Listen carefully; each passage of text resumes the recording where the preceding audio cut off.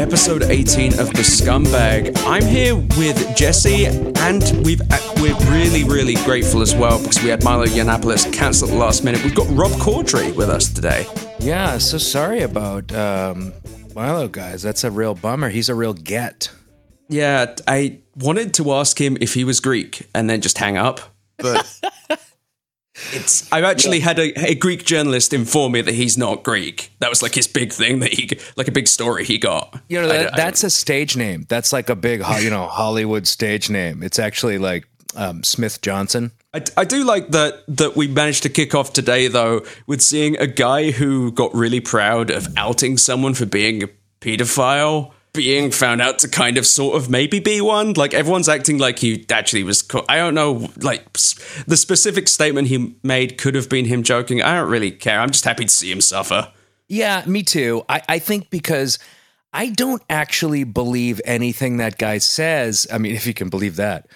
But wow. I don't believe that he really believed. I really do think that guys like that, I mean, he is a gay unofficial spokesperson for the or official, depending on how you view Breitbart, spokesperson for the alt-right, and he's beautiful, and he knows how to dress. He's like, I'm going to be so famous, and he's just a provocateur. I haven't read any of his articles but we can pause. His philosophy. We can pause. But I just, from what I've heard about him, I just don't. I think the emperor is wearing no clothes. Well, apparently with 13-year-olds, that's the issue. Well, no. Okay, so I've been trying to get a microphone set up for the last 3 hours. I heard about the pedophile stuff, but now they found that out that he likes little boys too. No, not really. I don't really feel bad making a bad taste joke about Milo. Okay, good. No, but he did make a comment about he posted on something about this boy called Justice, I think, who is a 12-year-old African American asking if he was single. And again, it's a joke. It's clearly a joke. It's right. It's a shitty joke, and it's just like But the thing is, it's not the time. I'm sure it's a time when people are going to be like, we need to be fair. Someone's going to fucking say that. But no, it's the time to be unfair and laugh at him. Do you guys remember, I mean, it was only a couple months ago that there was this controversy. I don't know how big the reach was on this story with Adult Swim, and that it had picked up an alt-right show, that it just recently canceled. Brett Gelman, I think, was the one that brought it in the news because he left the network. Yeah. And, I have a lot of stuff going on with that network, and we talked a lot about it. And I was sort of the voice of, I guess dissent in a way. Everybody was like, I don't know, maybe we should get out. But I didn't believe them. I didn't think they're what they're doing is horrible. They've generated a hateful crowd. But I don't necessarily think they believe any of that garbage, and they're not that funny. Well, and to give it a little bit of background shading, and you're talking about $1 Million Extreme, Sam Hyde. They had the show MDE, $1 Million Extreme Presents World Peace, and then because of the fact that it dusted up so much resentment and ill repute for the network, I guess Brett Gelman, who's a very funny guy, decided not to work with him anymore, or I don't know what's going on there right now, but made a statement to that effect. And I agree with you that it's not always true that these guys believe what they're saying, but from my own experience of dealing with the MDE guys and the people who attach themselves to that brand of comedy, it's almost like there's no difference, because at a certain point, it's come up in your interviews, something that's happened in Ballers. You say the N-word in front of a bunch of African American people, who you said didn't know that you were going to say it, right? So that's no, yeah, I had no idea. Wait, I didn't know that. I just watched that episode. Shit. Oh yeah. So now I have another racist on the show. Yeah, go watch that. Go watch that take because that's the first take of the audience hearing me say that word. But that's not the. But that's a clear joke because it's set up against expectation, and the person who is and it seems like you get lumped into this character all the time. The guy who really gets it, the guy who the audience gets to jeer at or whatever. Yeah, the dope. The guy. Well, in this guy's case, the particular shade of this dude is that he just really wants to be part of the gang. Yeah, absolutely. And with MDE. I think the only way to appreciate that style of humor or the sketches that they were putting on their show or on YouTube or whatever was you have to accept that you're the dope. And it's not that you're laughing at them for their bad opinions or their attitudes or the racism or vitriol or whatever. It's like you're supposed to be laughing at. I don't know what you're supposed to be laughing at. I don't either. I don't know what to take away from it. And that's something that I noticed coming from where I'm from, England. Obviously, yeah, right. This fake accent's failing me. Bullshit, by the way. This stupid fucking accent. But it's so coming here and watching Americans discover irony roughly 2 years ago has been really weird. But like, children, and I don't want to make this a whole thing where we just talk about all the shows you're on, but Children's Hospital did it really well in the one of my favorite, my favorite joke thing you've ever done is actually truly horrifying. It's when you like realize in your childhood you were molested at the end of like the first episode. right. And it's brilliantly done because I could imagine someone getting horribly offended, but the intention isn't offense. And that's one of the big things that England has had this for ages. And I mean, I'm only somewhat joking about the irony thing, but you see more people trying it these days. But I don't really understand. And it's like Jesse was saying, it seems like they know it's kind of a farce. And I guess the joke is on the audience, or maybe people just really want to say the N-word. Like, it's just that now's their big chance. And well, yeah, exactly. Yeah. It's not like when you did it, it worked out as that kind of horrible, poisonous, sweaty Miami desperation versus I'm going to say it because now I can because it's over because the alt-right exists now. I got a window. This is my big shot. I got an end window. And for better or worse, you have to pair what the material is with what you know about the people and the processes outside of it now. Maybe it's ridiculous, and I don't know if it's the way that things should be necessarily. But, when Rob Corddry goes on Ballers and says the N-word, you're like, all right, well, that's on HBO. These things get passed through a number of filters. The people who write this show and the people who are on the show are not doing this intentionally to be provocative on purpose. It's a part of the plot of the show. We get that, and we know that from your personality outside of it and all the other kind of stuff. Pardon me. But when you look at MDE and you look at his show, and then you go online and he's saying the same thing with the exact same veneer on it, I don't know how you're supposed to be able to delineate the difference between what's supposed to be funny on the show and what's supposed to be funny in real life. And like I said, eventually, what's the difference between that and then if he was just being honest about it? If he was just really all right. Yeah, I agree. That you made that's a really good point.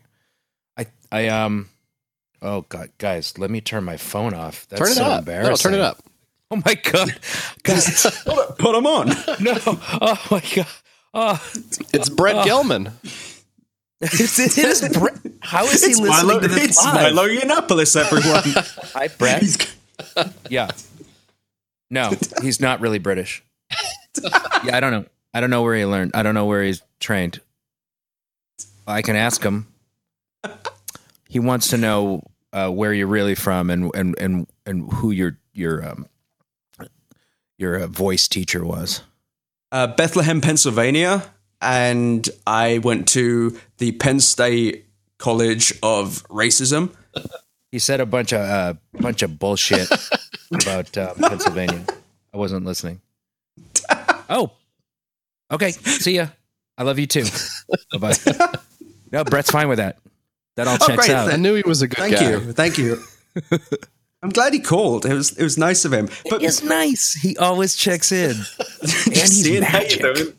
But it's really weird, though. The first time I remember this kind of shitty comedy, it is shitty. When you fall back to the thing where you have to swear for the funnies, where you have to say something, ooh, to get them going, was the first time I remember someone being like, ooh, you don't like that. And I don't remember his name, but the bloke who played Kramer in Seinfeld, when he famously destroyed his career for literally no reason. I just don't know what. He was like, I'm doing really bad stand-up. Why don't I really take this home? But that was the first time I remember someone just trying to do that. I guess he was maybe making a point, which is where these things intersect, where they are claiming it's not just comedy. I'm making a political statement about freedom of speech. And it's just, oh, fucking hell. It's just lame. I will. The Kramer bit is funny, though. The Kramer bit. Kramer bit will go. It will have its day. We're about to come back around on that one. That one's funny to me. Have you sat down? Have you heard it lately? Have you revisited the material that he was doing? I have not revisited it. Yes, I do. I every 3 times a year. Try annually. I listen to it just to make sure it's funny again. Sit down with a glass of Pinot. Yeah. And so far, nothing. What did you find? Just more beauty. Yeah, there's a lot of layers to it, but stand up is supposed to be. I know, Robbie, I guess more of the improv side of it is where you're from, but right. But stand up is supposed to be like behind closed doors, almost, in a way, right? Like the act. It's almost like the tradition is that in between albums, Chris Rock would drop in and do a set. And the expectation would be no one's going to be recording this because it's like he's trying, he's trying something, Oh, yeah. But now we've sort of introduced a different layer to it, which is the comedians are accountable for everything they say at all times, where it's like, right. I'm not a stand-up like you say, but I know that I have a lot of friends in stand-up, and I know that it's such a hot button topic for them, and a lot of them will just stop people from using their, just point them out, and depends on the size of the crowd, but they'll try and control that because you're just working out. Sometimes Chris Rock will go to the Comedy Cellar and just do a half an hour unplanned, right? Unplanned meaning like he doesn't have anything written. He's just working stuff out, seeing if anything happens. And that's nothing. That's nothing for a mass audience to hear. I guess maybe soon it'll be accepted, I guess, because there's no getting away from it. It'll be like people will on a macro level understand that's what they're doing. They're workshopping. Yeah, it's the trappings of fame, right? Like you get to a certain level, and all of a sudden, all the same processes that you were used to, that got you to where you were, they're inaccessible to you now, right? I think I just lost my train of thought. Get used to that, guys. They're right there with you, buddy. Well, like Louis, for instance, Louis C.K. would probably be the most formidable example right now of somebody who. I totally respect him as a comedian. He's hysterical, and as a businessman, I think he's proving pretty prophetic on a lot of fronts.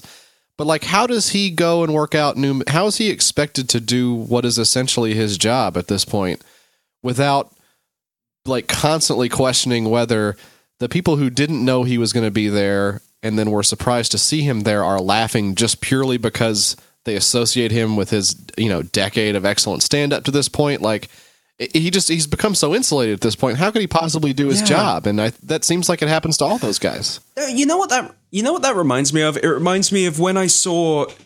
Well, it reminds me of a comedian called Bill Bailey in England. I don't know if either of you are familiar with them. Where when you first see their act and it's kind of quiet and everyone's laughing with surprise because they're kind of doing their thing and it's unexpected and it's funny and it's kind of dopey.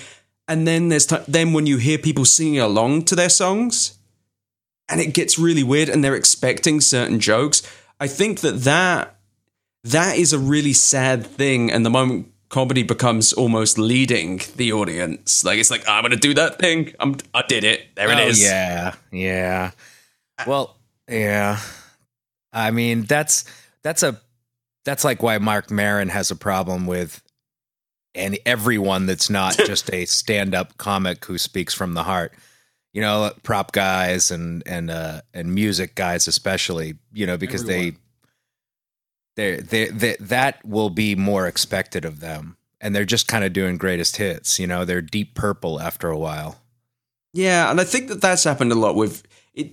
I asked you before the show about Twitter accounts you follow and such. I don't know if you see any of these ones, the kind of people who are just they don't reply to anyone, and it's not like you've got to have like a million followers. They have enough to respond to people, but they're kind of just constantly doing bits, throwing shit against the wall until it sticks, and then you can slowly see this turn into just doing whatever they post gets 4,000 retweets. You don't even know like what's going on anymore.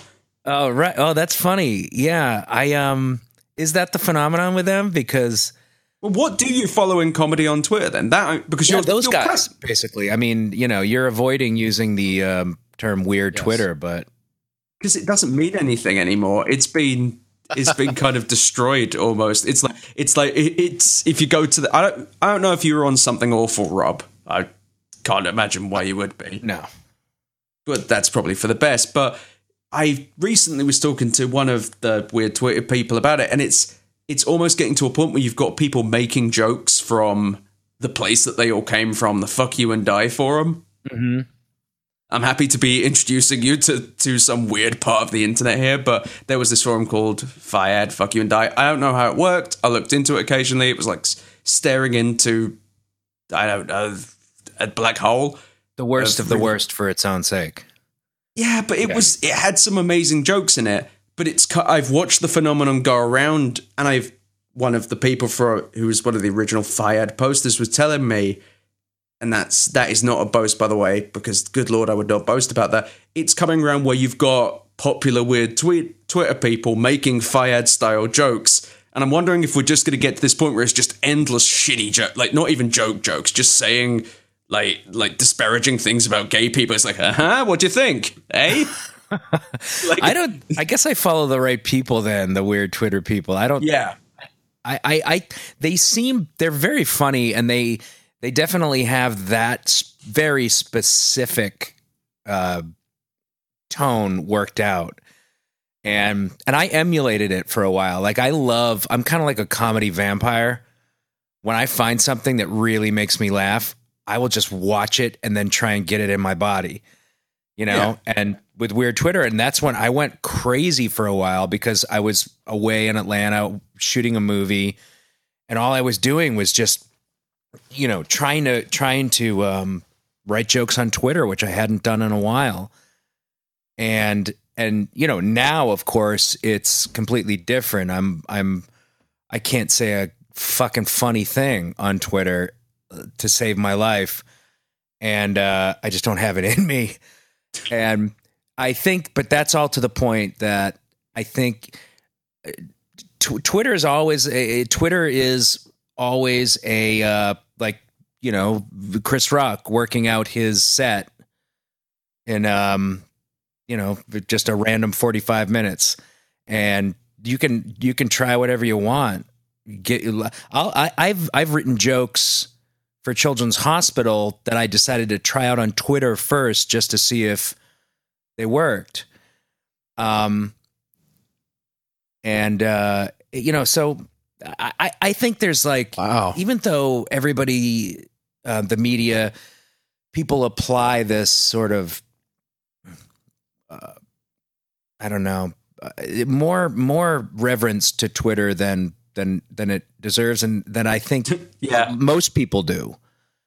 I think it's really like I still feel safe there in the way that like I can do whatever I want, and trolls don't bother me. Like, you know, I had somebody say the other day, and I forget what it was. It was something I said something very, very, very important about immigrants, guys. And somebody said, "Oh God, will you shut up already, you faggot?" Oh, okay. And it just made me laugh and kind of go like that kind of thing. Like those, that's the worst of it, and they can't hurt me. I don't know. I guess I have a thinner skin. Well, I guess you've done a shit ton of comedy. I had someone the other day saying I have a stutter, and I don't know why this is bothering me so much still, but that's been in my mind since, and now the trolls know this. I've given them the ammunition. But it must be... Are your mentions... This is a genuine question, just someone with a shit ton of followers. Do you just have just constant mentions, or is it less insane than that? Well, I mean, let me look. It's not. It's less insane than that. I remember when I first joined, somebody like Ashton Kutcher said, "Hey, follow Rob Corddry," and I had my notifications on, and my phone was going crazy. That's a totally different. I'm looking right now. Did anybody call you a faggot lately? No, just this one dude. Okay, he had a real turn of phrase. That guy. It's a poet. Mentions. Last one was 18 minutes ago. That's interesting. And then, all 18 minutes. Yeah. Jeez. And I seem to lose as many followers as I gain.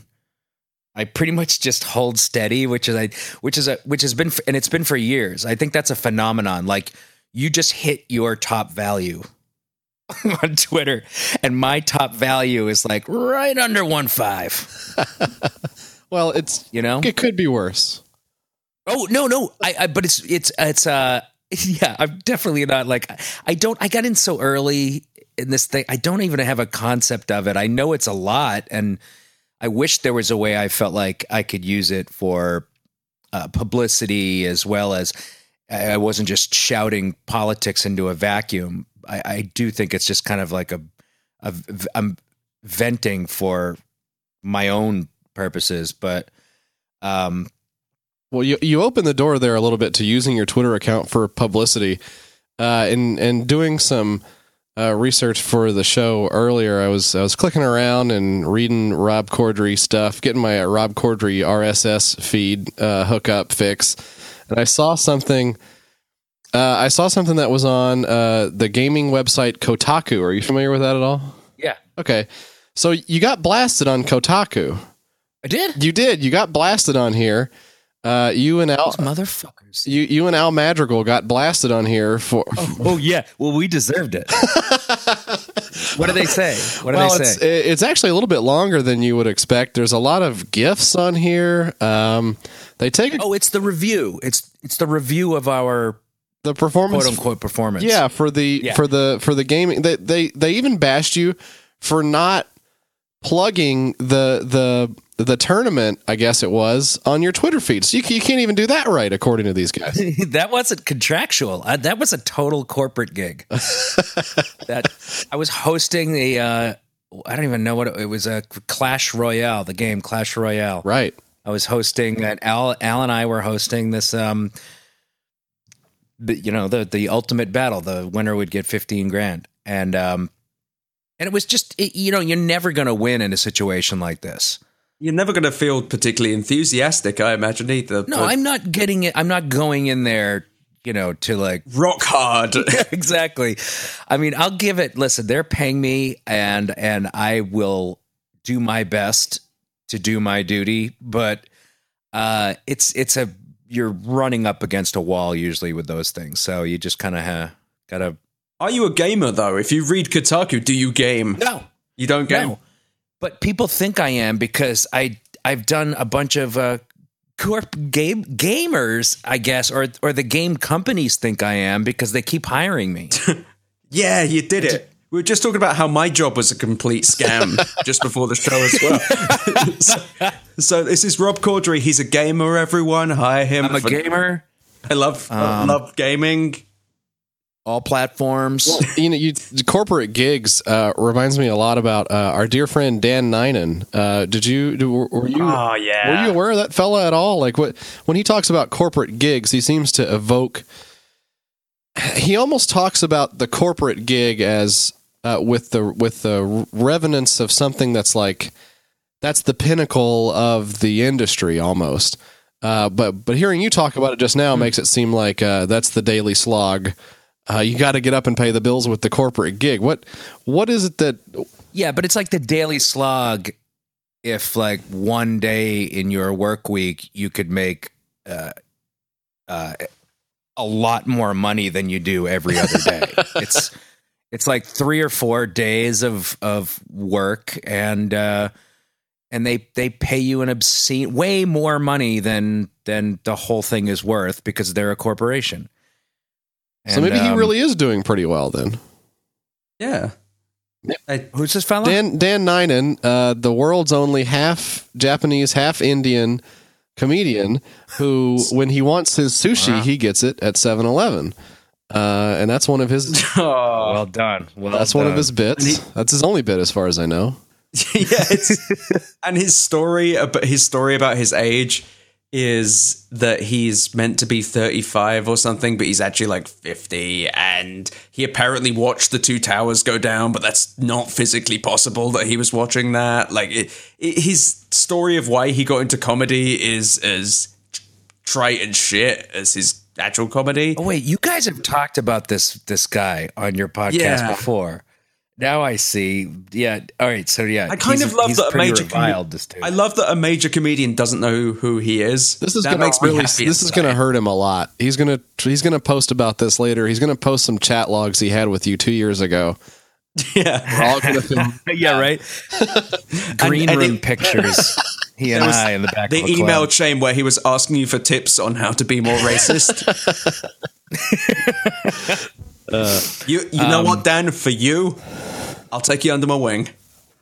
Wait, I'm googling right now. Dan Nanan and Rob Corddry. Maybe. There's got to be something. Oh shit, we're married. God, I hope.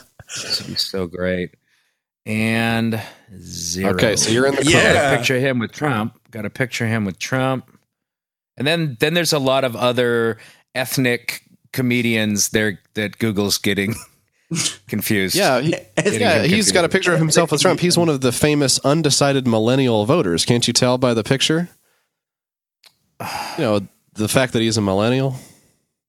Yeah. But I wish he was actually more funny, though, because then there'd be more ways to upset him. But it seems that he's really easy to upset anyway, just by saying you don't know who he is. Oh, why is this guy like? He's got obviously. Look at there's him in a private jet.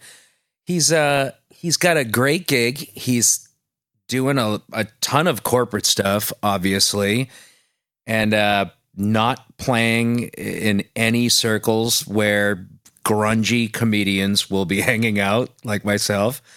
So he's made it. Good for him. Yeah, it seems like for those guys who have made it in that sense, the respect of their peers is more important at some point, right? Yeah. You know, I did a commercial with Carrot Top back in 2000. So is this right after Chairman of the Board? Oh, I think it has to be way after Chairman of the Board, right? Wasn't that? I think that was midnight. I don't know. Heady days. But I was. It was actually early 2001, and the whole it was that 1-800 call ATT commercial thing that he did for a long time. Just dial down the center. Right. He's he met me the day I met him. He goes, "Oh, so he was the sweetest guy ever." And I know everybody says that. It's very true. Very sweet guy. He said, "Oh, so you're a comedian?" And I said, "Yeah." And he goes, "Oh, you must hate me then." Oh. Like right off the bat. And also just with a kind of a bummer of it really did hurt him. Yeah. Oh, that sucks. It really did hurt him. Yeah, it does. It does, because he was a really, really sweet guy. I mean, we had a good time during the day. Boy, that bums me out. Did you actually know who he was, or just? Yeah, that's kind of what. Everybody knows who he is. He was the highest at the time. He was the highest paid comedian in the world. That's so sad. He may still be. I mean, I don't know. He's got that whole Vegas thing. Those guys are still doing fairly well, I'm sure, out there. Yeah, I'm pretty sure. I mean, once you fall into that, like, who gives a fuck about every other comic? If you like money, that's you made it. I actually feel like a lot of this comedy as well, thanks to the internet and going back to the weird Twitter irony Twitter type shit, I feel like that's a problem with comedy at the moment as well. It's refreshing when comedians are just going for laughs, and it's people get mad and they start getting judgy about shows like The Big Bang Theory, and I'm as guilty as anyone of hating that fucking show, but I watch like friends I have who like it. I'm like, oh yeah, it's just because you're not so plugged into whatever world to just sneer at it like I do because I'm a horrible piece of shit. And right. No, you're not aware of shows like Broad City or, that are a little farther up the dial. Like, that's totally understandable, but it is fucking awful. Yeah, it really is. It really is I've been watching the weirdest comedy ever with this show called Swedish Dicks. I'm quite serious, with Peter Stormare. I'm listening. Yeah, it's actually amazing. It's him and this stand-up comedian from Sweden who plays a DJ in it, and they're two Swedish unlicensed private detectives. And it's just them bumbling around LA, desperately trying to make money. And it's one of the most brilliant, like, dark comedies ever, because it has Keanu Reeves in it as his dead stuntman friend, Tex. What? Keanu Reeves plays a ghost? Yes. That's the best. It's born to play. And that's the thing, though. That's the stuff. What's funny about it is it's not got that kind of wink and a nod thing. Because if I look at comedy now, there's the very knowing stuff, and then the kind of, all right, we're just going to tell some jokes, and it's like you were saying earlier, it makes you laugh, which I think is probably the best gauge of whether something's going to at least be funny to your audience. Right. And Swedish Dicks, the reason I filled myself with Swedish Dicks, and it was brilliant because it wasn't particularly wink and nod. It kind of trod the line of what was, I don't want to say politically correct, but there were several jokes in there which were just brilliantly dark, just like murder jokes, just jokes about murder because people just die in LA randomly in it. Right. And having Keanu Reeves doing a really bad Texan accent is fucking brilliant. But that's always funny. But that's my kind of humor. But what I'm getting at is, you know what, The Big Bang Theory and shows like that, I might despise them. They're truly terrible, but I despise them less than I do the shows or the Twitter accounts or the whatever comedy shows which are so self-knowing. They're just playing the same hits and they're like almost looking to the audience and winking with everything they do. And I feel like what? Well, that's like what? Trash somebody. Go. I don't know if I'd call Girls comedy, but that's, for some reason I'm thinking of Girls as comedy. But any joke within that show that I see get tweeted the next day, or someone reference in a conversation, and I never speak to that person again, it always seems to be like it's just one that they know is going to get tweeted. And frankly, Louis, I loved Louis at first. And I love Louis C.K.'s stand-up. Fucking hell, Louis, if not the comedic, well, some of the comedic parts, but some of the more quote-unquote meaningful moments felt so fucking telegraphed and so prepared to get that Huffington Post bump the next day. Like, that's funny. I think I feel differently in that, like, I think there is another genre. HBO sort of spearheading it too, like this new genre. That, I mean, you can call it a dramedy, but that really doesn't. That doesn't really explain what it is, because it is a half an hour comedy show that is about real shit. You know, and while I don't think of Girls as a comedy. I haven't watched it in a while. I've liked it early on. It kind of felt that way at first. I don't know. Maybe it just changed while my memory is. But no, it probably hasn't. Like, I know it's that the snarky way that they write is, it's well written, but it is, it can be a little like exhausting. Yeah. And Louis' show, man, I don't know if I can think of something. I haven't watched the last couple of seasons, but the one I'm thinking of is specifically was when it started. It felt kind of grimy. It was just kind of a grimy, if not meandering. It was just kind of Louis C.K. bumbling around behind the scenes, and it was kind of funny for that. And his friends sort of tolerated him, and there was something quite endearing. And then it became this weird. Like, there was this weird episode. They made a very poignant thing about he didn't want to go out with this girl and he said it was for other reasons, but because it's because she was overweight and he's overweight. That was a great episode. It was a great episode, but I watched it, and maybe this is just that the internet ruins fucking everything. I read things about it the next day. I was like, I don't like it anymore. Oh, really? Yeah, it's just, well, you can't do that. Maybe that's the problem with comedy, that I'm online. You're footnoting. You're checking the footnotes for everything. But it's making me paranoid. I don't know. Robin, let's see. It looked like it was an Esquire. You said this last year. You said you don't run out to the movie theater to see a comedy. And I don't know. What do you think right now about where comedies are? Because if I try to think about the best comedies of the last 2 or 3 years, I'm having a hard time coming up with, a boatload of them. It seems like a lot of the best comedy is being written for TV, like you said, on HBO, where they're a little more free to push the boundaries, maybe, of what constitutes a comedy. Well, movies have the format of movies, like the way you write a movie, the 3-act structure, the hero's fucking journey. Like it's you can't write that unless you're writing a specifically, like an indie movie that breaks that on purpose. I don't know. I don't think you can write a real satisfying comedy that doesn't seem to people sort of in the know, kind of just cute in a way. I don't know, because people can see the seams now. Yeah. Which is one of the things we played on in Children's Hospital is that it became, we were I guess, parody of hospital dramas for the first 2 years or so. But after that, it became like sort of an homage to tropes in TV and film, meaning like the audience felt smart because they knew that when Lake Bell comes in after having been gone a whole season because she died and says, long story short, I didn't die. Anyway, let's get back to the plot. Like that, they know that specific trope where we're shining a light on, and they laugh and move on. So people are really savvy. I think even the what we would consider the non-savvy TV viewer, pretty savvy.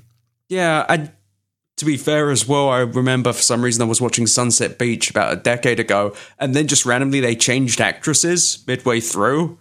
I remember that being probably the funniest moment in TV for me, and it wasn't even. It's like the part of this character will now be played by this person, never mentioned again, just gone, just like that actress. Yeah, that's died. The way you got to do it. That's the way you got to do it. I've always wanted to do that. And Louis does that too. Louis does it where his wife is black one season, and then goes away. That's or what whatever. I love about Louis is that and children's is more like a cartoon, right? Louis is more like a documentary style comedy. But I love just eschewing continuity and saying, fuck it, you get it. We're just telling a story, whatever. And he's almost doing it to be like, he cast his wife as black in one season because he's like, this doesn't matter. And it's funny if nobody acknowledges it, if there's absolutely no acknowledgement of something like that. Oh, of course. No, you can't get meta anymore. Like, that's just dumb. Which is the reason that's like a wink. That's why I hate Jimmy Fallon and a lot of SNL because of the corpsing. I can't watch it. I just wonder how much is like, because that guy, I don't know him. I've only been on his show once. I do think that maybe like, because I don't know, I'm a little naive in that way. Like I tend to just trust people. I'm a terrible judge of character, and I think like he just really just can't stop laughing. That's what I always thought. I never. Do people seriously think that he's deliberately laughing? Yeah, I think. Definitely, definitely in the comedy world. Oh, why would you do that? That seems like a really bad act. Do people find laughing at that? Well, yeah, exactly. And I think it's very cynical. I mean, it's just cynical of comedians that aren't as successful as Jimmy Fallon. And it's not my taste. I don't care for it, but I don't fault him for it. Yeah, I think that he seems like he's trying. I think good for him. That's what I say to the host of the Tonight Show. Jimmy. Good for you, Jimmy. Podcast listener Jimmy Fallon. Thank you. But Jimmy, where is your statement on the executive orders of Donald Trump? Has not made a statement about the executive orders. Just pet his head. Drop the ball like a dog. That was fucked up.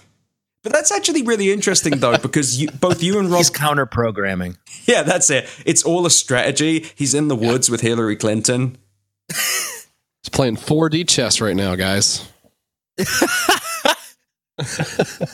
Just sitting there with one of those boards, like in A Beautiful Mind. Oh, if only real life was actually that good.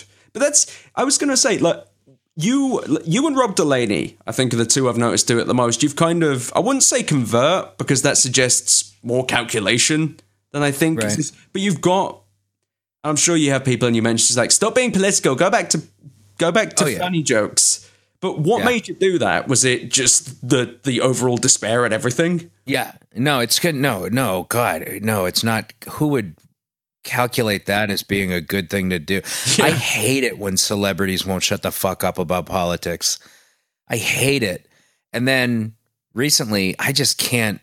I've been completely consumed with it, and I just can't stop. Like, it's something I'm obsessed with in my life, and therefore, that's what I'm putting out on Twitter. And I don't know what's useful or not. I still haven't discovered that. I think that's a problem, though, when people start asking what's useful. Even I'm guilty of it. Even I'm guilty of going after people and saying that's not useful. But then I see people doing it at scale, and I saw the most vacuous argument. I actually would love your take on this. The Milo interview with Bill Maher, is that how you say it? I saw someone going back and forth about how it wasn't constructive to criticize it. And then people, including me, and I probably shouldn't have, it was like fucking 1 a.m. And it's just there on like a Saturday, just that's fucking it. Just listen to me. Do you, I don't know, maybe this election is just actually driving everyone a little bit crazy. It's just destroying everything. This election, Jesus. That's it for me. Yeah. For sure. I'm trying to make jokes about all this shit. Every time I tweet recently, I'm wishing I could make a joke about whatever I'm saying. I can't spin it like that right now. I don't know. That's actually a good point. I'm not seeing much Trump comedy, apart from SNL, and comedy is a stretch there. There's not really many people making these jokes. There's not really many people going for like Trump, like Bush. There were fuck tons of people making fun of Bush. I feel like there's way less of that in the comedy world with Trump. Huh. I mean, I don't know. I think the late night shows, Jimmy Fallon excluded, are having sort of a heyday. Like George Bush was very good to us on the Daily Show, just like he's being very good to SNL and all the late night shows. But I guess I just hang out with comedians. I guess on Twitter though, I agree. Like Sarah Silverman or whoever, Delaney is less likely to make a joke about Twitter than they are, and me included, to say something that we can't stop ourselves from saying. Yeah. And there's also, is there ever the worry that someone else would have done the joke first as well? Oh yeah. Always. And you know what? Fuck it. I get called out on that sometimes. I did, when Mike Pence got booed or whatever, got lectured at the Hamilton performance. Right. 5 minutes after I tweeted, but I forget what it was. What's the actual quote? Like, but other than that, Mrs. Pence, how did you like the play? And just an easy softball, right? Like softball.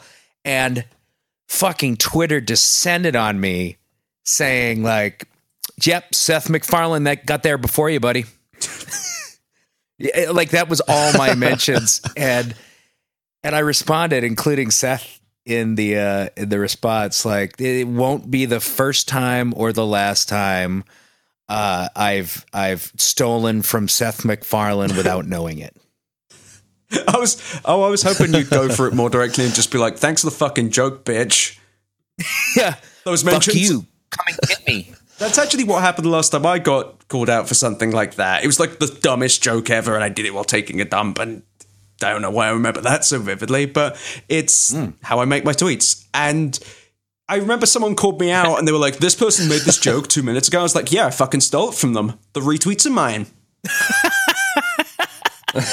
That's really funny. And they got really mad at me because I think they thought I was serious somehow, that like retweets are something you can turn in at the Department of Labor or something. Oh, yeah, they're a commodity.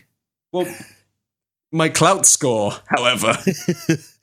My success matrix is through the roof. Add that to the retweetometer over here. But completely different question, because preparing this, I read every interview I could find within a certain point. After that, they all started blurring into each other. Oh, what a great couple days it's been for you, huh? It's an exciting time. Also, days of research would be giving me way too much credit. But so you did the only thing I care about from your comedy history, because I think otherwise it would just be you repeating things, is what Shakespeare did you do? I'm genuinely curious. Because everyone mentions you doing Shakespeare, but never actually name it. I did when I graduated. I guess you could say, my joke is that I'm classically trained. Like when I fuck up on set, I say classically trained. I had classic training, and when I got to New York, a bunch of my friends moved right from acting school to New York, and that's what we did. I did probably a whole year's string of really shitty Shakespeare plays, including I've done Romeo and Juliet 3 times. I did Hamlet, Much Ado About Nothing. Not Much Ado About Nothing. That's what I wanted. That's one of my favorites, and now I'm too old. You're never too old, man. Go back to it. 12th Night. Shit. I mean, everything. Nothing historical. Nothing except for Henry V is the one that I wish I could go back in time in a hot tub time machine. With The Rock. With The Rock. Would The Rock be? That'd be great. And you were Mercutio in Baz Luhrmann's version of Romeo and Juliet as well. Oh my God. I played. Oh no, it was because I played 2 roles in that play. I did Paris twice in Romeo and Juliet, and Mercutio and Lord Capulet in the other play, the other production. And Lord Capulet is the role that as I was playing it in my early to mid 20s, thinking like someday I'm going to be really good at this role. Like when I'm old enough to play it. That's a great role. Yeah, Polonius was the one I like playing. Everybody likes playing Polonius. Fucking hell. Owned again. Ed, you hack. Dude. Come on, Ed. Jesus Christ. I'm laughing. I'm not mad. What is that? What, have you done this kind of stuff? I went to the same the worst claim to fame, and it's on like all the prospectuses. The fucking British secondary school I went to was where Alan Rickman and Hugh Grant went. So you have to do Shakespeare, and you have to. If you don't do Shakespeare, it's like, fuck you, kid. You're not worth it. Yeah, being British just I guess it's on your life resume anyway that you've done Shakespeare. Yeah, it's if you haven't something went wrong or much more right than you intended. Right. I don't know. It's funny looking at again, return to Peter Stormare, just talking about and reading that you dig Shakespeare so much. The reason I brought it up was a lot of these modern actors don't go through that kind of stuff. Stormare mentioned to me once. He was saying he hates the whole Carl Hungus role because he's like classically trained. Ingmar Bergman wrote him up, and everyone remembers him as a fucking electrician and a nihilist. And it's just interesting. Oh, right. It's interesting hearing about you having done, and you joke about it, but you were classically, you did a year of fucking Shakespeare. That's enough. Well, I didn't get paid. I thought you did get paid. It said in one of the articles I got paid $400 a week. Second year, yeah. I did a tour of Much Ado About Nothing and Hamlet. You were paid. So that was paid for that. Yep. That was the first paying gig. It was like $300, $400. Yeah. Well done for that, I guess. Fuck. Hey, thanks, man. Yeah, that's all right. What? So The Rock, have you seen his dick? That's the great question. Only baller's question I had written down. No, you know what? It's a great question because Dwayne, as I call him, as close friends call him, sure. DJ maybe sometimes, I don't know. Forget it. It's not relevant. We seem to, like, during readings whenever the cast would get together at HBO and read through some episodes, always on the same bathroom schedule. I'd always be peeing next to The Rock, and no matter how comfortable I feel with him as a person, it's still like fucking. I've never got to look at his dick. Not for lack of trying, though. I will look at his dick. I would look at his dick, of course. I would always imagine it would be like encroaching on your space. Like, just kind of like so large would it be? I don't know. I just imagine he has a large. Well, yeah. If he was like, hey, Rob, I just take a look at this. Take a look at my dick. What do you think of that? That would be encroaching on my space. I just meant by sheer largeness, but yeah. I think if I had to go piss with The Rock, I would definitely go into the stall and let him have I couldn't stand next to The Rock and hold but it was one my of those little dick and piss. I don't think I could. You're just making a beeline for the urinals, and then you see him, and then if you turn slightly to the left to go to the stalls, then you thought about it. Then he knows what's up. Knows you're thinking about him. Yeah, think about it. You just got to go can't pee have next that. to him. Yeah, pay your dues. Oh boy, I'm not ready to be a celebrity. Well, that's tough. with it doesn't matter if they're a celebrity. I'm just always slightly paranoid. I'll piss next to a regular guy. I mean, you go to the. Like, where do you line up to pee most? I guess sports events, sure. Like movie theaters, that kind of stuff. I mean, you just like, what about when they're the troughs? You got any problem with troughs? No. I can do that. You do that, no problem, right? But could you do it with The Rock? Yeah, those don't bother me. Oh yeah, I would love to do that. No, he's got his own bathroom. They take a bathroom with him wherever he goes. He's got a security detail, hair and makeup team, trough, and he's got a bathroom. The way you described that, I imagine someone like carrying one around for him. Yeah, that's how I described it. There's a guy carrying around a bathroom, a portable bathroom. And even that guy is way more ripped than you are. So it's like you're even below. Ripped. Yeah, you're below the piss guy. Ripped. Makeup, this 65-year-old makeup woman, fucking ripped to shreds. I'm imagining like in 300 with the chair, where they got the 4 like giant blokes holding the chair, except it's just a big shitter. Oh yeah, yeah, beautiful. It's a beautiful thing, but that's my kind of comedy. Just thinking of giant toilets held up by muscle men. There's not enough of that. You can't get a comedy made like that anymore. That's the best way you're talking about. Finally. You can't get the broad comedy anymore. That's why I'm kind of like, and not for the toilet stuff, but for stuff like Children's Hospital. I was thinking of. Not Reaper. There's this show that's on Hulu with a bloke who's in Reaper, where it's like this dipshit medium, as in he can truly see ghosts and helps them out, but he's a stoner. Oh yeah, Tyler Labine. Yeah, that bloke. Yeah. I forget what I just tried to Google it, and Tyler Perry came up, and it's called Deadbeat, and they cancelled it, of course, because nothing good can exist in this world. But it's that kind of weird fucking comedy. I'm kind of glad streaming exists for it. For as much bad racist comedy as is on YouTube just alone, there is great things like that as well, and Children's Hospital as well. And it's nice to see that kind of creative access and the funding behind it as well.